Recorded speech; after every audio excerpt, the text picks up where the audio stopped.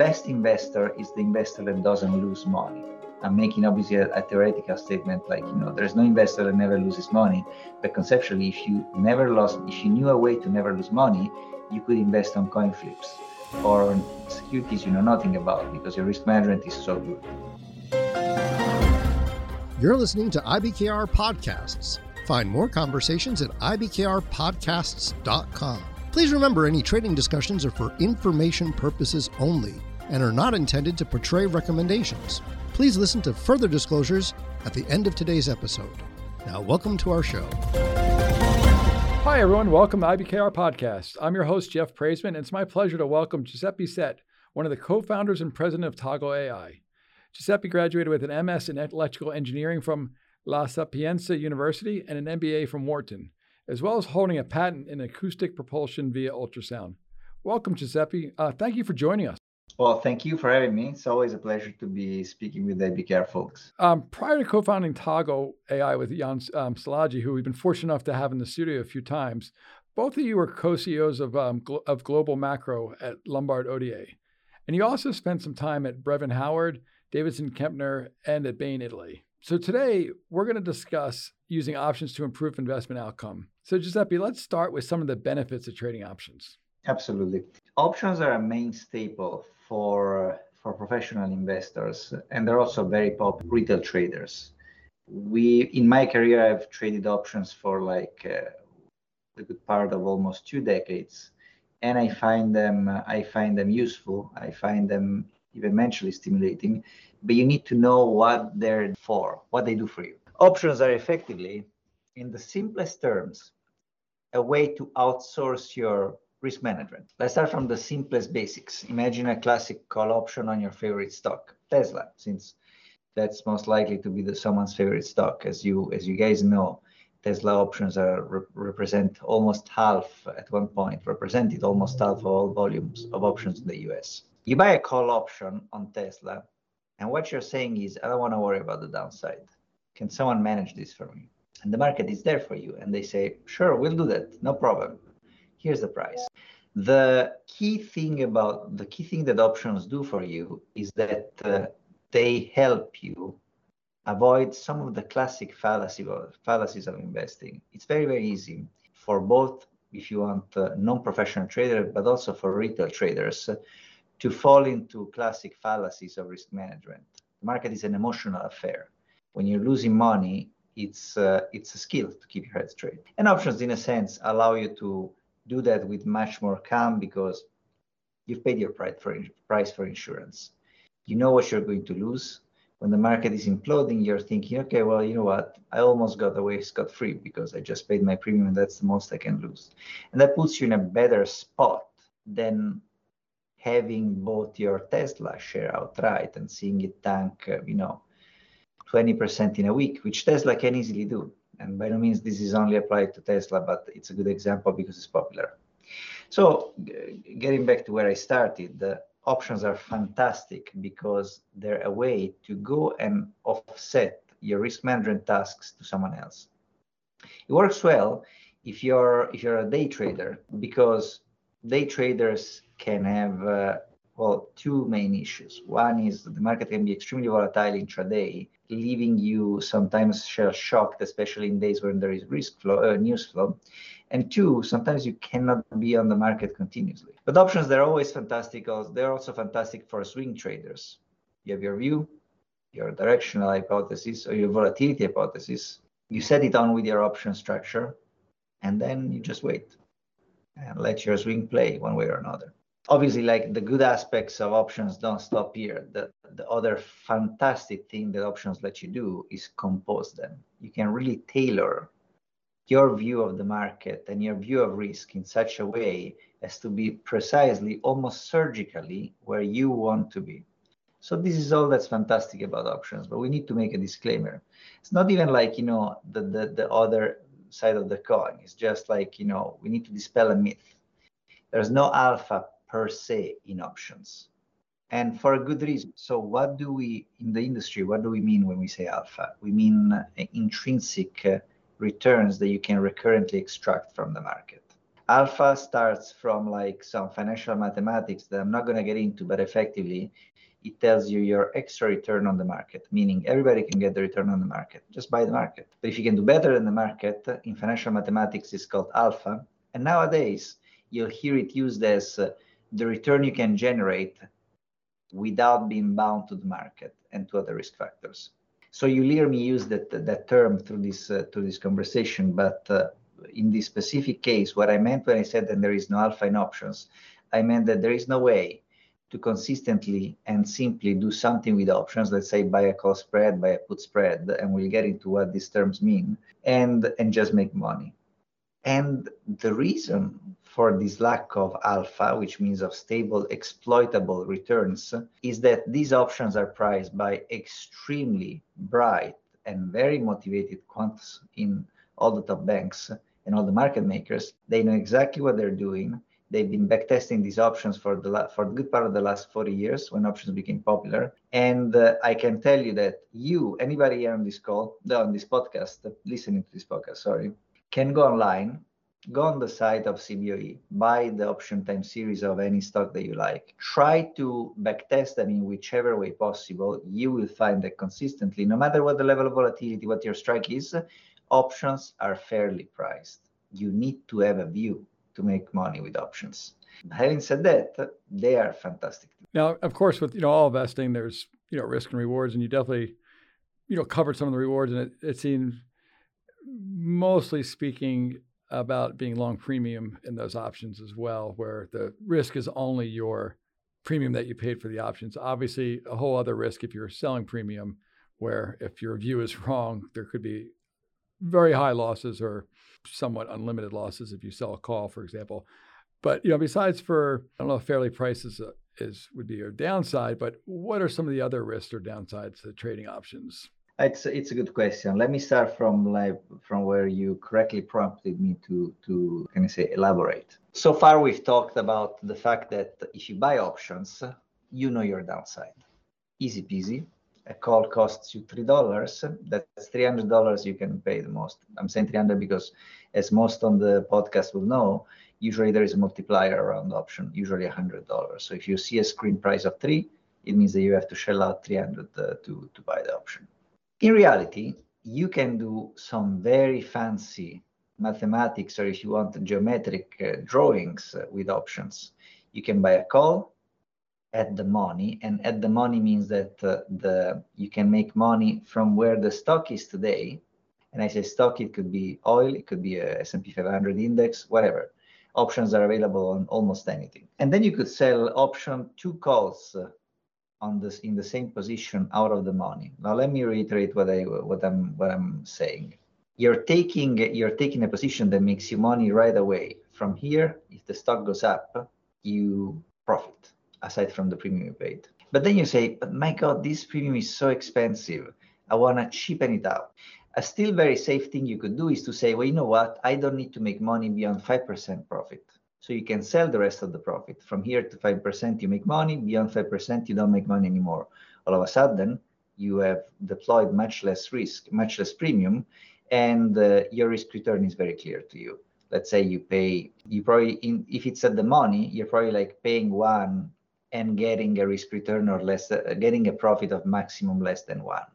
By the way, calls are structured. But you can do more. To your point, you can start to say, what if I sell more than 1 call? What if I accept to lose money beyond, let's say, 10%? All of a sudden, you find yourself back in the position of having both long or so short a security. And why is that important to understand? It's important to understand because the risks in those cases end up becoming not necessarily infinite, but extremely uncontrolled. That brings you back to where you started. If you want to take that kind of risk, you can very simply take the stock outright and watch it, because you don't have a completely outsourced risk management anymore. It's an interesting way to play. I'll talk about it later about some of the options that option structures that people like to play and that sometimes blow up in the face even of professional investors. But before we go there, there's a second risk that we need to talk about: delivery. An option, as they say, read the fine print. An option is a contract. a contract to deliver to you a certain whatever at a certain price. So we call it underlying because it's a contract, and underlying the contract as a security. If I have a Tesla option to buy Tesla at let's say $1,000, it means that on expiry I have the right to buy Tesla at $1,000. The counterparty has the obligation, if I exercise that right, to actually sell it to me at that price. Now, what happens to some traders, and this has been sadly in the news in the boom days of GME 2020, when there was like this great inflow of young traders in the market that still needed some guidance and some, if you want, like education about markets. This has been the source of some serious losses, and in one case, even suicide because of this. One trader in particular traded a call spread. Call spread is what we discussed just a moment ago. It's a structure made of one long call and one short out of the money call. Imagine in the case I was making, you say, I'm going to buy the upside of Tesla from 0 to 5% up, and then I don't need the rest. When you do that, you are convinced that your maximum loss is the price of the call spread. You are right, and you are wrong. You are right because up to the moment of expiry, there's no more that you can lose. If Tesla collapses to 0, whatever you paid for the call spread is what you paid. However, the day when the spread settles, there is a small but non-zero risk that Tesla expires squarely in the middle of that call spread, between the 0 and 5% profit. I'd say 2.5% to make it simple. Then something technical and somewhat nasty happens. You get delivered whatever amount of stocks was in your bet. And this can get tricky because a 5% call spread, especially on Tesla, it's very cheap. You could have spent like, I don't know, a couple of grands to make your bet. You don't realize that that's probably like a $300,000 position in notional that gets delivered to you at expiry. Now imagine this. At that moment, you have the flip of a coin because you get delivered, it's Friday, market is closed, see you Monday. Monday, Tesla could open up 3% or down 3%. And you have a gigantic position. What's the lesson of this? The lesson is to always close your options before expiry, because you, especially in stock space, you should never take delivery, unless you know exactly what you're doing. So I think that these two examples we've talked about boil down to not understanding your risk. Options are fantastic to contain risk, but to do so, they're double-edged in this sense, because if you don't understand how they're containing risk, you might be on the wrong side of the trade. Right, and a lot of people may not understand. They should understand the multiplier effect with the the standard 100 shares of stock but if they don't, that situation can happen. You have a ton of investment experience. Besides for obviously your philosophy on handling option spreads, could you also share with our listeners your philosophy on investing? Like specifically, we discussed alpha a little bit earlier, just kind of the definition but also like the structuring and then, reloading basically there to kind of fight another day, for lack of a better word. Yeah. No, it's an excellent way to say it. I think that these are the three sides of the same triangle. So we're going to talk about alpha, which is how to make money in a stable fashion, whatever the market does. Then we're going to talk about structuring, which has been the core of what we discussed, and then reloading. Alpha is effectively the product of your investing style, and there are many investing styles. Most people, if they're listening to a podcast about option, might be familiar maybe with Warren Buffett and his value approach. I mean, I don't think Warren Buffett has been value for like a few decades. He's been more of a growth at the right price kind of guy. But in any case, he's price sensitive. There are people that, like me and like the grandees of the space that we worked in, like George Soros, Tudor Jones, of course, Stanley Druckenmiller, who is an investor in Toggle. We trade global macro, which means that we take views on the large benchmark indexes and gauge where they might go based on where the economy is going. There are probably the largest cohort of investors, which is the equity fundamental investors. They look at securities, they make a call on whether the earnings, for simplicity, are going to go up or down, and whether the stock is going to actually reappreciate thanks to that move. Up or down, by the way, like you can be a short seller and be fundamental. Then there are if you want, the technical investors of yesterday, which have all been effectively subsumed in today's world for the professional side into the quants. And quant people are like people in the Renaissance technologies, the hedge funds, but also in the market makers. They are the people that look at market for recurrencies. I'm going to say something silly, but you might be discovering that, like, every third day of the month, if the market, if the moon is full, something happens to the market. I'm being facetious, but only up to a point. Believe me, like quants will try and test anything. And if they find the regularity, they don't need a story behind it because they trust their statistics. They are a power force in the market. At this point, between market makers and quants, they make up the large and vast majority of trades in the market, and their alpha is based on their statistics. So we're circling around the fact that to make money, to use options or not use options, you need a view. Some people might be getting their views from articles in the press. Some people might get in the views because they think that some products are just too good for their companies to not do great in the next 10 years. Alpha is a concept that's based on your views, your style, and also your investing horizon. There can be alpha trading on a swing basis in the next 10 days or next 2 months. There can be alpha in trading, what it would be called investing, for the next 10 years. If you had seen Tesla do what it could do 10 years ago, you would have been a fantastic investor. Some people have done that, and they've been rewarded. Now, if you have a view, you need to be able to see it through, whatever is your horizon. And so we're going to move to structuring. Structuring is a way to say that I need to package a risk management policy around my trade. So let's start simple. Let's abandon Tesla for a second just to move like into global macro space. I believe that treasuries are a fantastic buy because the Fed has probably it's going to give us a one and done kind of rate hike. So the Fed cycle is probably done for this cycle. Excuse me, the hiking cycle is probably done this time. And so I want to buy treasuries. Good for me. Buying treasuries, even though they're a safe asset, is still something that carries risk, especially if you take the long maturities, 10 years, 20 years. So you need to be ready and aware that even though you're right in your horizon, in 1 year time maybe, you might be wrong in the next month. And nobody has infinite risk tolerance. You might be putting this trade on and you're saying, I don't want to lose more than 2% of my portfolio, 10% of my portfolio, whatever it is. Nobody has infinite risk budget. So structuring means how do you want to deal with the fact that you might be wrong in the short term, even though you're right in the long term, or that you might be wrong, period. All professional investors have had many trades where they just got it wrong. You need to cut at some point. How are you going to cut? There's a million ways to go around it, but effectively either you decide to cut your position gradually or all of a sudden, or you find some options that do that for you and you pay the price up front. And this brings us to the last point, which is reloading. Reloading is simply the fact that the best investor is the investor that doesn't lose money. I'm making obviously a theoretical statement, there's no investor that never loses money.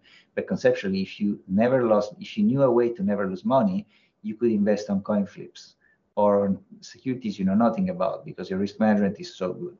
What is the goal of proper risk budgeting and reloading for an investor with a view? You might be wrong for the next month, but very right in the next 3 years. You don't want to be completely out of the trade, out of the market, cut off in your portfolio if you're wrong today. In many professional environments, especially in the very popular multi-strategy funds that are extremely successful these days, I'm going to say Millennium to mention one out of many, risk managers are very much on the shoulder of portfolio managers, and they impose very tight risk constraints. Pretty much each of these shops works with a strike one, strike two, and then out approach. You have given a maximum loss in your portfolio, let's call it 10%. So you're out you're down 3.5%, orange yellow alert. You're down 6.5%, orange alert. You're down 10%, that's the door. It's very, very, very tight. And so you need to be aware that your views are probably not unfounded. You've done a lot of research and whatever else. Now, If you don't want to get a red card, a red alert, and boot out of the door, be booted out of the door, you need to be aware that you can't put all your capital at risk today. Where's the lesson for a non-professional trader there? We're all facing the same issue. We all want to trade the market because we find it intriguing, fun, and we like the opportunity to profit from our views. But oftentimes, risk allocation is something that the retail space focuses less on. And the press is full of examples. Just go on, let me say that the classic place for seeing the worst loss in the industry, go on Reddit and Wall Street Bets, and you'll see people flaunting the amount of losses that they've managed to achieve. And that's a classic case of reloading on the wrong trade in the wrong amount. So you see the triangle. You need to have a view, you need to structure it in such a way that you can stay in the trade for the long term. And I'll close it with what I mentioned about being wrong in some cases. Your ability to reload and to structure needs to take into account that you have a limit. You will find the moment where you want to just get out. Please. Yeah, I was going to say, so it really sounds like whether or not you're managing, a $100 million fund or a $5,000 personal account, it really makes sense for every investor to kind of know the max loss that they're willing to take on their view. First of all, come in with a view, an educated view of where they think a market or markets are particularly going. Come up with basically a game plan of what instruments can help them achieve that, and then also know their exit strategy as far as if things aren't going as planned, where they should get out so that they can go on to continue investing and continue trading and continue to basically live another day, for lack of a better word. Another day, definitely. Again, just to reinstate, like you've been doing this a long time, immense industry experience.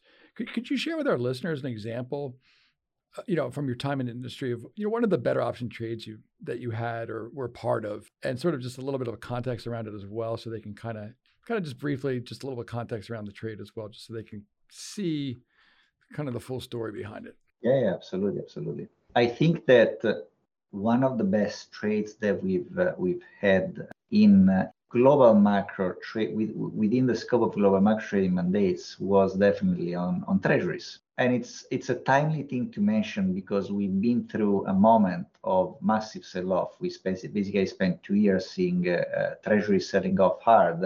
The press is full of stories about this. But in reality, this that we've seen in the last 2 years, this hiking cycle, had a false start at this point 4 or 5 years ago. In 2016, we started to talk about, okay, well, this is mid-cycle.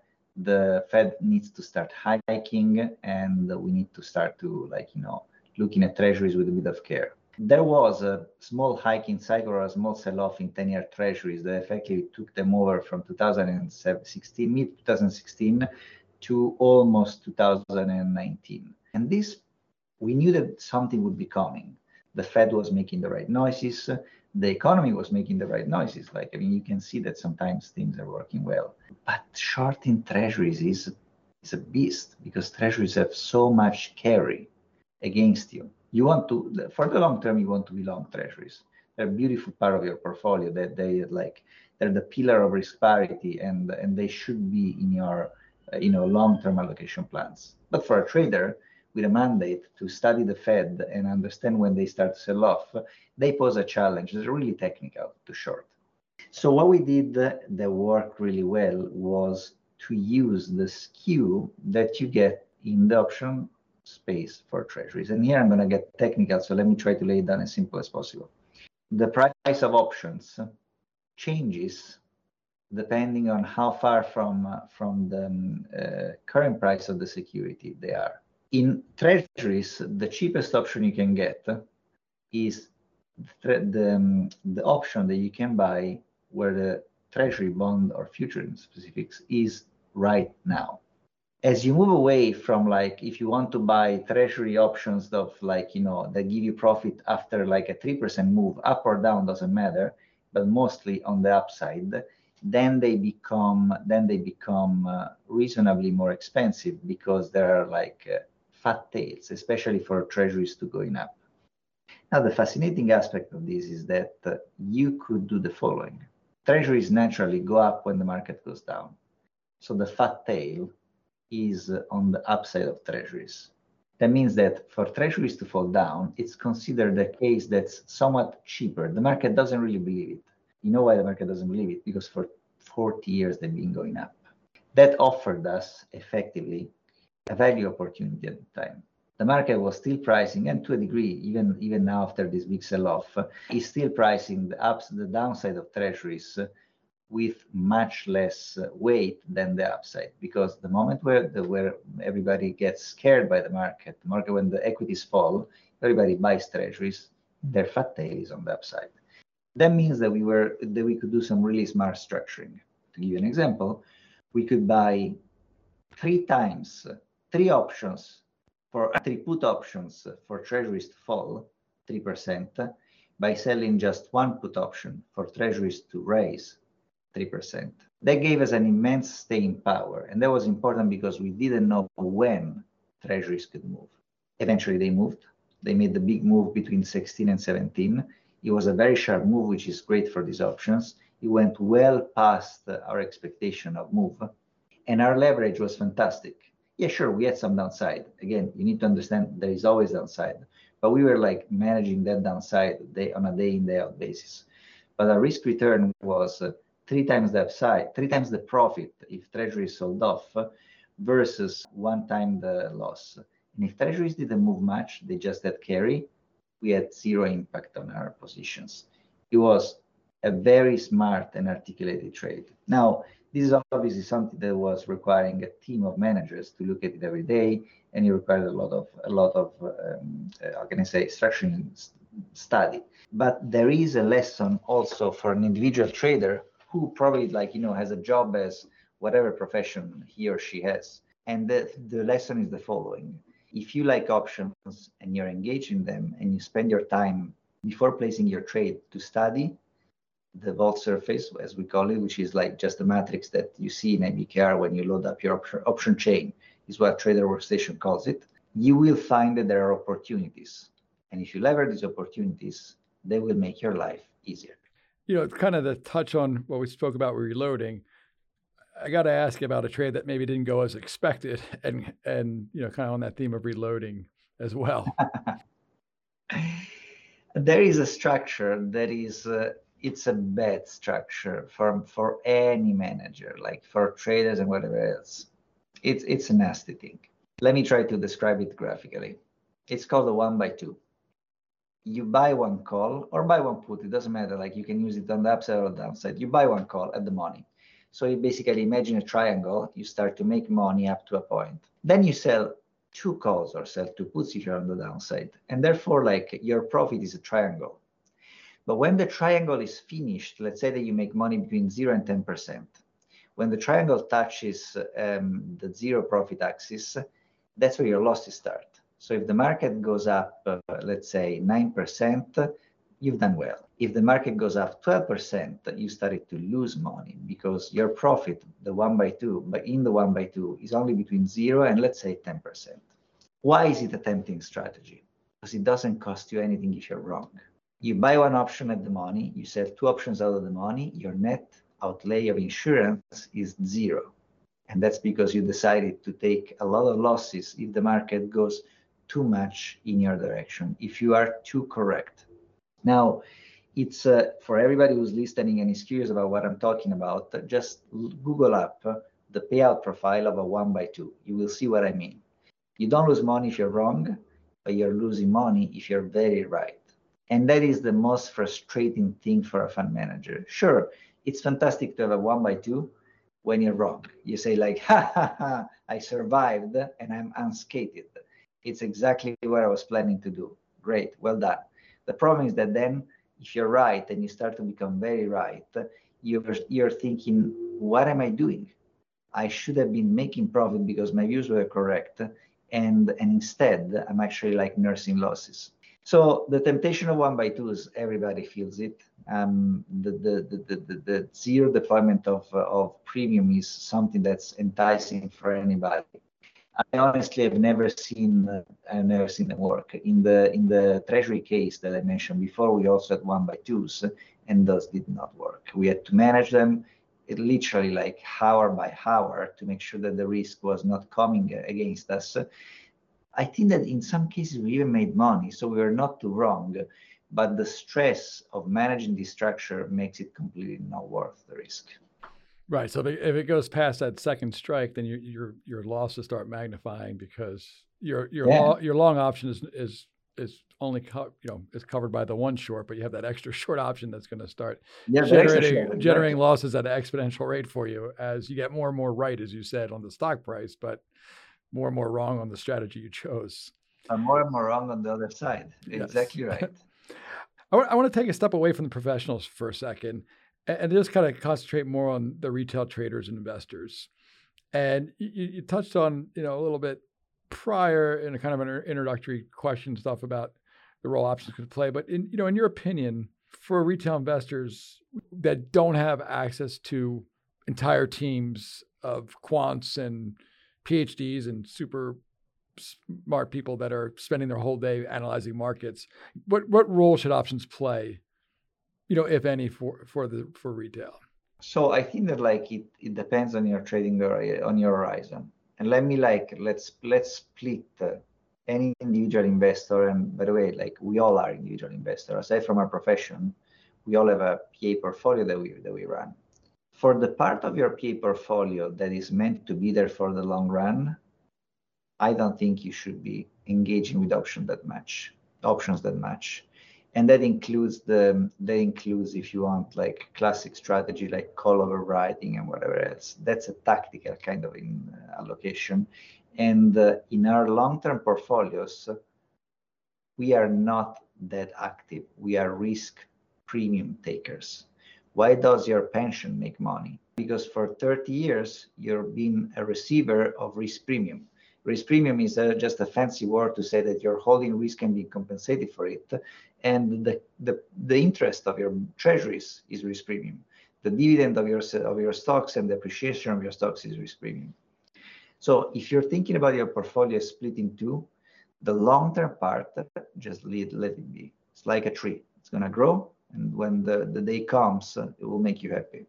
But obviously, this is IBKR. And if anybody who's here is probably as passionate as we are about the short-term size of investing, let's call it trading, but let's call it trading in a positive way. Even a 1 year horizon can be a trading horizon. In that sense, I think that options are almost, I don't want to say mandatory, because some people are very comfortable with trading what we would call Delta One in the industry. And what I mean is simply outright positions. Be them futures or stocks or whatever, currencies. Everybody has their own niche in the market. But I think that especially for people that are making their first steps in the market and they don't feel too comfortable about the risk that they're taking and they might be panicking, options are a very neat way to take their first steps, which, by the way, explains their popularity. If you notice the inflow of traders that we've seen in the market in the last, let's call it 4 years, from 19 onwards, options have been immensely popular. And I'm glad that people are using them. As long as they're careful about some of their tails, they become an easy way to take a risk, see how you like the markets, find your niche, find your style. Make no mistake. They will not save you money if you're wrong, but they will let you play another day, and they will do it in a way that doesn't break your bank. Let's not forget another case in which something very, very complex happened to people not using options. And IBKR knows what I'm talking about, because some of this action was actually taking place on the platform. You guys may remember that at one point a few years back, the future on oil went to zero for technical reasons. And at that moment, a lot of traders that didn't really understand the technicalities of that future started to buy the future in spades, because if the future is trading at 4 cents, I might buy, I don't know, whatever, $1,000 and have an immense exposure. That future went to minus 40 at delivery or slightly before delivery. And that created some considerable losses for those holders of risk. Why is that?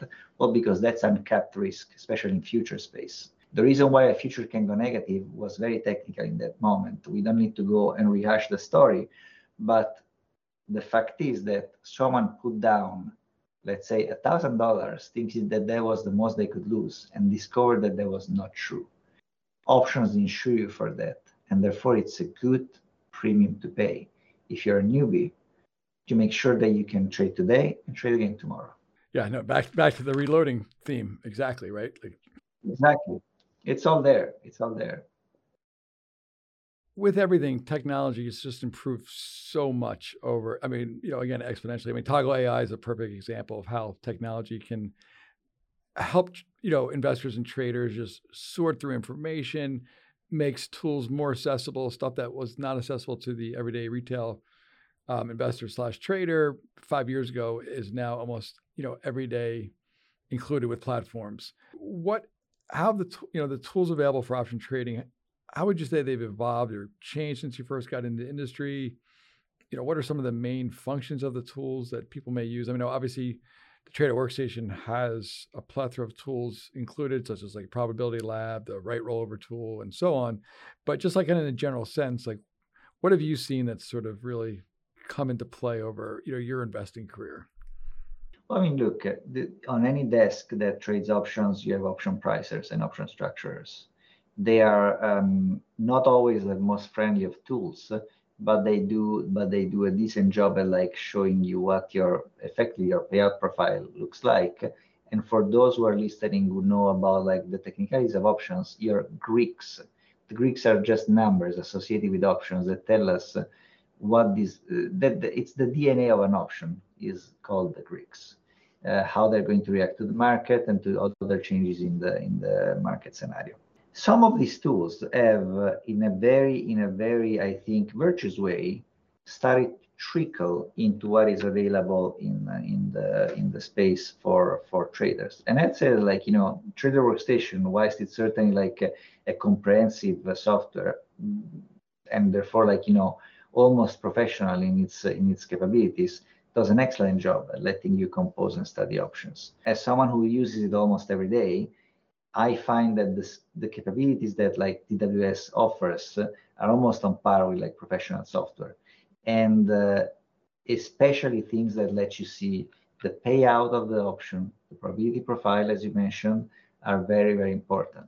I invite anybody who trades options on IBKR before they trade to go and look at that specific sub-window called the payout profile. You will be surprised at the numbers you will see there. Sometimes we trade these options and we don't think about what they're doing in the tail ends of the spectrum, on the upside and the downside. And poof, all of a sudden you see that like your gains or losses are magnified. And what you thought was like, a $3,000 trade, maybe has a far tail of downside of $60,000. So one advice, if I were to give only one advice, is use the tool that in the specific IBKR gives you, or any other broker, just to be like balanced, and plot out your payout profile. Look at the probabilities. You will get surprises sometimes. Then beyond that, you probably want to benefit from tools that can help you understand the market probabilities in a skewed way. Let me explain what I mean. It's again the topic of alpha. In a skewed way, meaning like option pricers will always tell you a balanced view of probabilities. We just like take the current shape of the volatility curve and tell you, well, based on the market, you tend to have like 52% on the upside, 48% on the downside.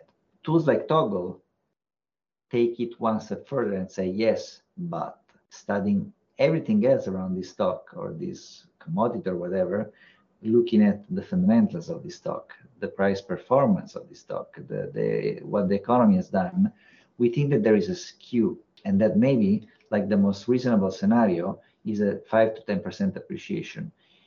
Tools like that allow you to step up your game. Why? Well, because options are fantastic to tailor your investing. If you grow convinced that this specific stock you like has a 25% upside probability, you have a fantastic chance to put down a very reasonably small amount of money and put out a trade that gives you like 4 to 10 times the profit. Because you're saying, you know what, I believe that the announcement that's coming with the next earning release, or like what Toggle has told me about the trend of the market, or what I read about it in the Wall Street Journal, makes me convinced of the upside.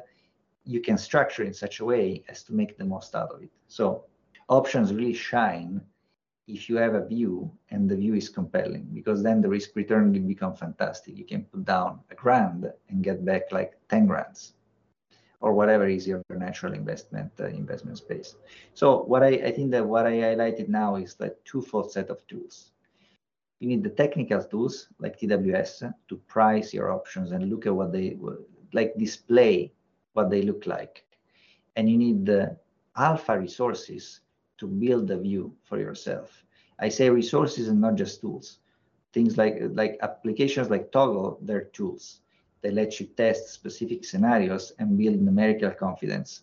But even just reading the earnings report of a company is going to be part of your process to build the view on that company. Once again, we're talking companies, but I want to spread this to all of the investors that are listening and that might like their, I don't know, natural gas trades or the euro dollar trades, the XY. Again, we mentioned treasuries. Whatever you trade, it's always the same: conviction and structuring.